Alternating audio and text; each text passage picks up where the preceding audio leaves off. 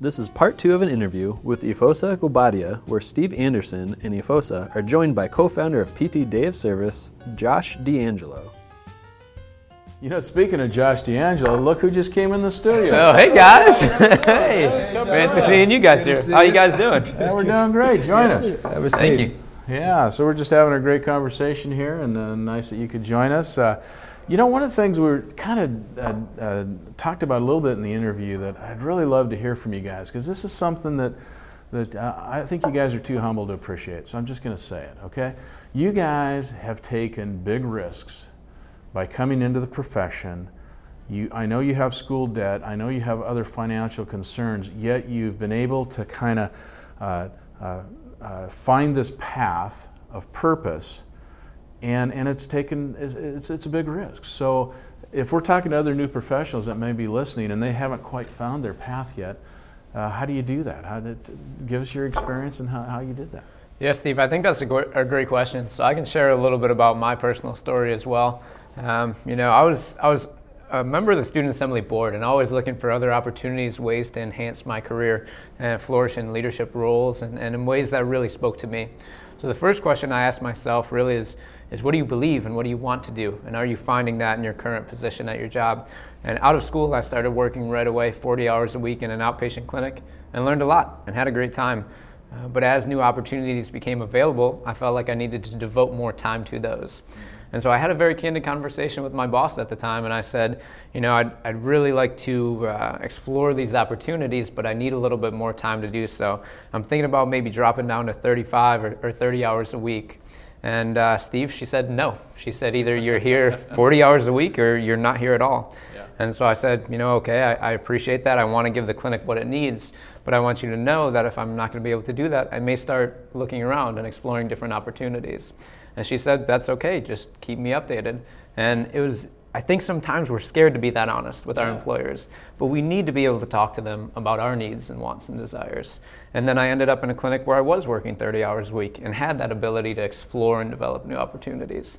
And so I think it starts with being honest with ourselves. Yeah, so I agree with you. But again, being willing to take the risk, because by having that conversation, that boss could say, you know, no. As a matter of fact, we got somebody else that wants to work longer and harder than you are, so why don't Friday be your last day? So that's a risk, right? And so then it's kind of like, okay, now I've taken the risk, but now do you have to have a plan B, or are you confident enough that you can just resurface okay if that were to happen? Yeah, well, I think talk a little bit about the fear of failure, about failure. And I think some of our conversations, my conversations with close mentors and friends like Efosa, has really shed a lot of light into it. And so we talked about it. Yeah, I'm influenced with this, what Josh referenced, The Fear of Failure by Tim Ferriss. He goes, once you decide what you want to do, the direction you want to go in, first visualize what is the worst that things could look like. What does quote unquote absolute failure look like? And after that visualization, you can say to yourself, you'll still be alive. Your loved ones will still love you. Yeah. You know, you can still get a job in another place. You might have to move in with mom and dad. Your loved ones will still love you. You'll still be able to get a job. If you can say those things and nothing is too drastic, that's your answer right there. And then the next other end of the spectrum, if I pursue this path, what do things look like at its best? And then that becomes your real anchor and drive. And with Josh's experience and story, that could have went the other way with that first person. So there's risk involved, but even just asking. I talked about Mission Works earlier. I said, guys, let's start a program. And they said yes. And I was able to shift my hours to 30, to 10 hours administrative work, et cetera, et cetera. We talked about PT Day of Service and the movement moved together is just the idea of building and believing a path that is possible. Yeah, so go ahead. I would say let's even take that example one step further. You know, if she said no, my manager, and you're fired right now, I would have asked myself the question, do I really want to be working for this person in the first place anyways? And the honest answer is no. And so that ultimate failure, the very worst case scenario to me, is okay. I can go out and I can find another job, you know, especially in the environment now where a lot of people are hiring. I can find my own way. And Steve, we talk about sometimes if I need more hours and things don't go so well, I don't care. I'll work at the sandwich shop next door to make this work. I'll work 30 hours there. I don't cook well either, so I may not last long there. But I'll go bag groceries if that's what it's going to take. If something's in my heart and I believe in it, you've got to find a way to make it work. And that's the key, I think. I can say without a pause that I have a lot more experience than you guys. So in my experience, what you're talking about is a great ability to have a long-term vision of what you want. And I think a lot of people struggle with that. I think a lot of people can't think past the end of the month and the end of the year, and because of that, it restricts their ability to do the things they want to do. So what you're saying is, this is what I want. This is my long-term vision, my long-term goal. And if I have to make sandwiches for a while to get there, okay, I can do that. It's not the end of the world type of thing. And that's where I think the gap is. That's where I think people struggle with. So kudos to you guys. And I think it's so important to acknowledge too, we're in such a fortunate position where we have the ability to do that, and we're well educated, and a lot of people want to work with us. And I think that's true for many people in the physical therapy profession. And it's hard for PTs to kind of have that awareness, have that sense of self-empower, because we're such giving people, and we don't want to upset anyone. We want to please. And so having that mindset can help us to get there. Yeah. It's just real intriguing to me to think of, again, another thing that I've experienced in my career is that I read a lot of biographies and talk to a lot of other CEOs and a lot of people, and the common thing that I see is that once they define what that purpose is, once they define what it really is they want, then it's the never say die. I mean, again, we can give all examples. We were talking about Nike, we're talking about Tesla, we're talking about these companies, Amazon. My claim to fame is Amazon, Seattle City. My claim to fame is I believe in the concept so right from the get-go that my password was only 6 figures long. That's how early I got into Amazon, right? So, of course, I wasn't smart enough to buy stock. But the point is that everyone said those companies would never work. They can't make it. They almost went bankrupt how many times? But their CEOs and their vision was just never say die. And so I hear that from you guys. Move together is you can never say die, right? Yeah, and I think it starts with believing in your vision, really taking the time to develop a vision and a mission and really believe in it. And once you have that visceral connection to it, believe in it and believe in yourself and work as hard as you can to fulfill it with people who you believe you can fulfill it with.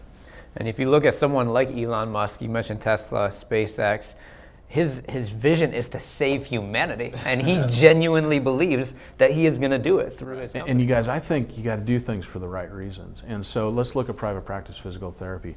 I think a lot of people go into private practice for the wrong reasons. So if you're going into private practice because you want to make money, or because you want to be your own boss, or because you want to control everything, I don't think that's the right reason. You want to go into private practice because you can identify something in a community that you think that you can do better than anyone else, and it's going to help and change that community.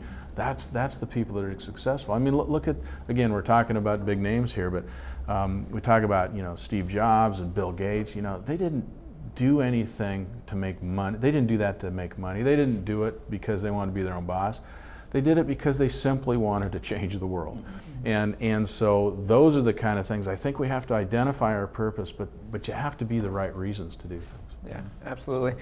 And I think, we talk a lot about business, we read a lot about business, and we toy around with different ideas and models of care. And if you look at any business, where it starts is with a pain point, with a problem, right? Mm-hmm. And you can try your problem of, I'm not making enough money, but I don't think that's a big problem society is facing. But when you have a specific problem that society is facing, or the profession is facing, that you want to fix, and you don't see any other solutions that are out there or anything that you want to be a part of, then you have a firm grasp on something that may be a successful business model, right? Yeah, okay, so let's get down to the brass tacks here. So let's say there's some young professionals that are in the physical therapy world right now watching this interview. What advice would you give to them if they don't feel like they found their purpose, if they don't feel like they found their place in the physical therapy world? What's your advice to them?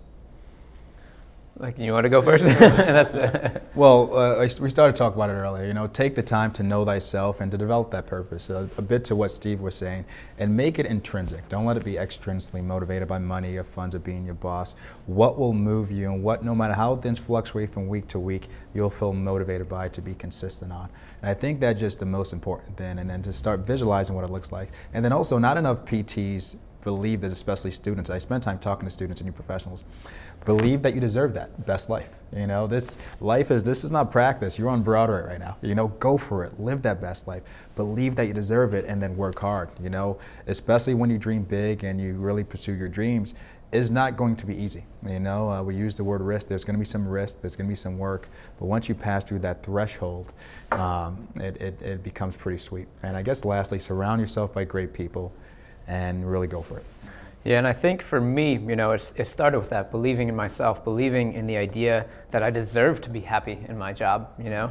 And then once I figured out that I do believe that and I want to be happy, figuring out what makes me happy, what really fires me up, what I get so passionate about. And for me, it wasn't either I have a job or I don't. It was a stepwise process of getting there, you know. It's all about the journey. So I went from 40 hours down to 30 hours. Now I'm at 24 hours.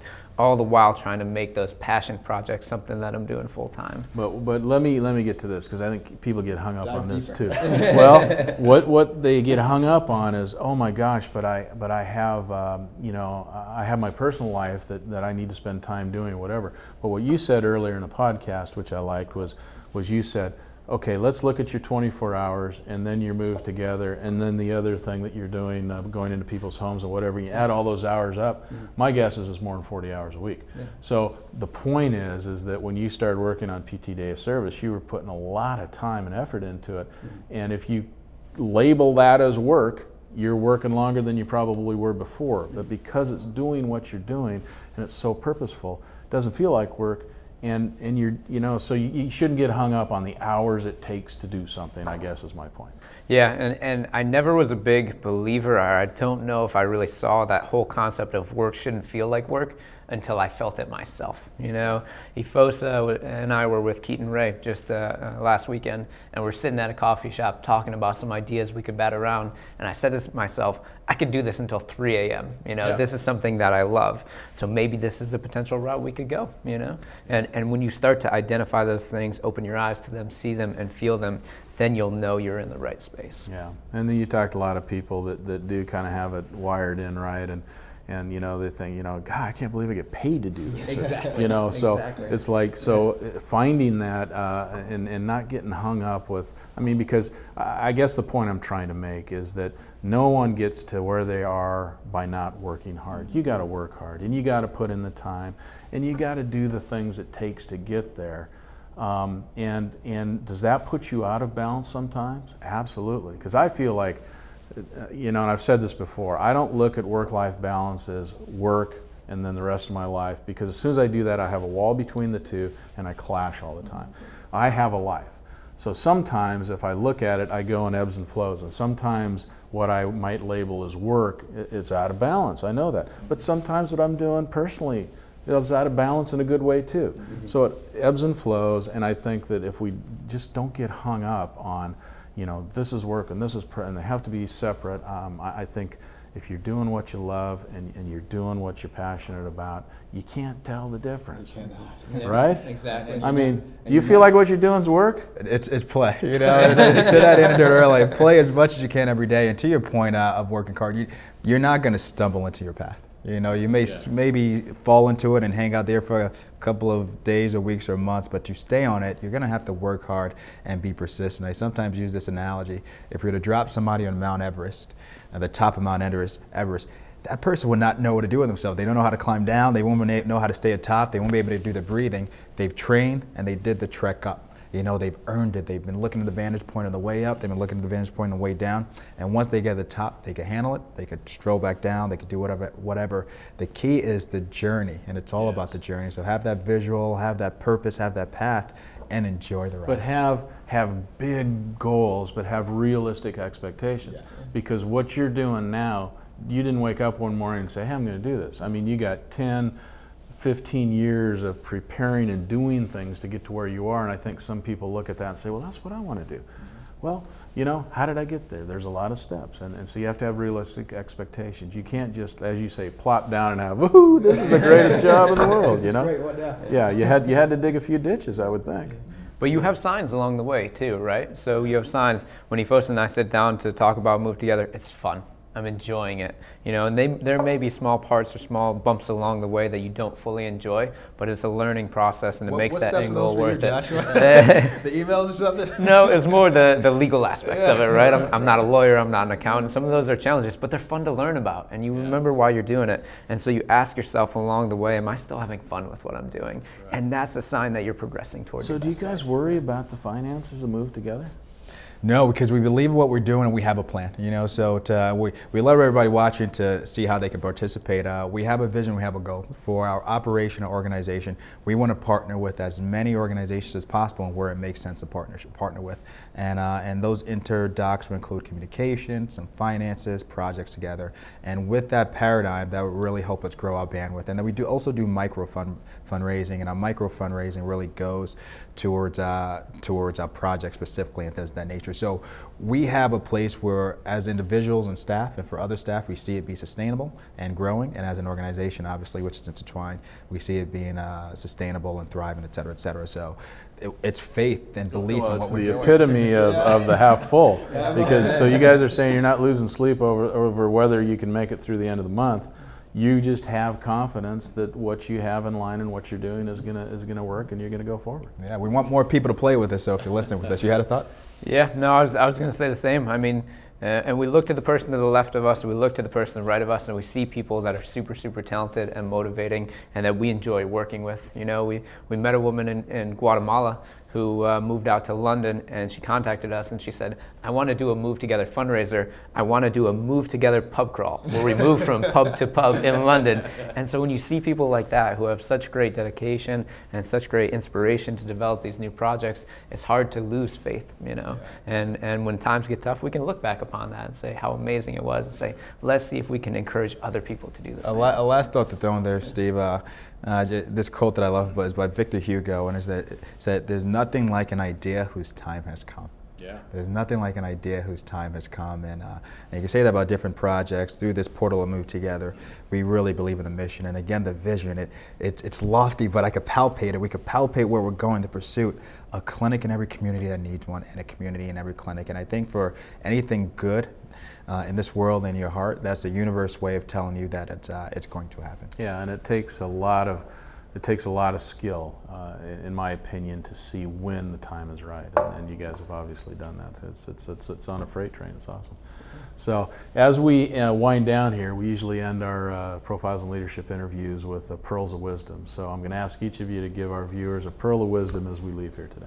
You're first. You're first. Steve, it's been a delight to be able to be interviewed by you and to have these conversations with you. And we were joking earlier, we could do this for 3 hours, and so we thank the viewers for helping to make this possible, and thank you. I think one pearl that I would love to leave folks with is to, and you say this in a different way, but to really have and live life with intention, right? Figure out what you believe and go out and get it. A lot of times people ask, how did you and Efosa meet? How did you start working together? And it all started at a conference when I heard Efosa speak, and he was saying things that morally and ethically and value-wise really aligned with what I believed. And so I went up to him afterwards, and I said, I really loved what you said, and laid the foundation for some of the work that we did together in the future. And so it's surrounding yourself with great people, but I always had the intention of working with or for someone that I really believed in. So have intention, and once you figure out what you want, go out and get it. And you took the risk and stepped forward and made that contact. You reached out. Exactly. You didn't wait for Efosa to come up to you. Like, exactly. Hey, look at me. Yeah. So, yeah. Take life by the horns and go out and get what you want. Yeah. Efosa. Well, first of all, it's been so much fun hanging with you, Steve. So thanks for having us. Well, I'll have to bring the trombone and have you get the guitar at some point. Let's jam out. Yeah. But great sharing that, Jess. Thank you. I'll go a little more maybe philosophical with mine, since we talk about some different things. I was at a museum recently, and it was Fernbank in Atlanta, and dinosaurs and prehistoric and things of that nature. And they had this diagram that showed the spectrum of time to the Big Bang Theory. I think it was 14 or 15 billion years ago. And then many billion years later, you had the dinosaurs who were around for 160 million years, right?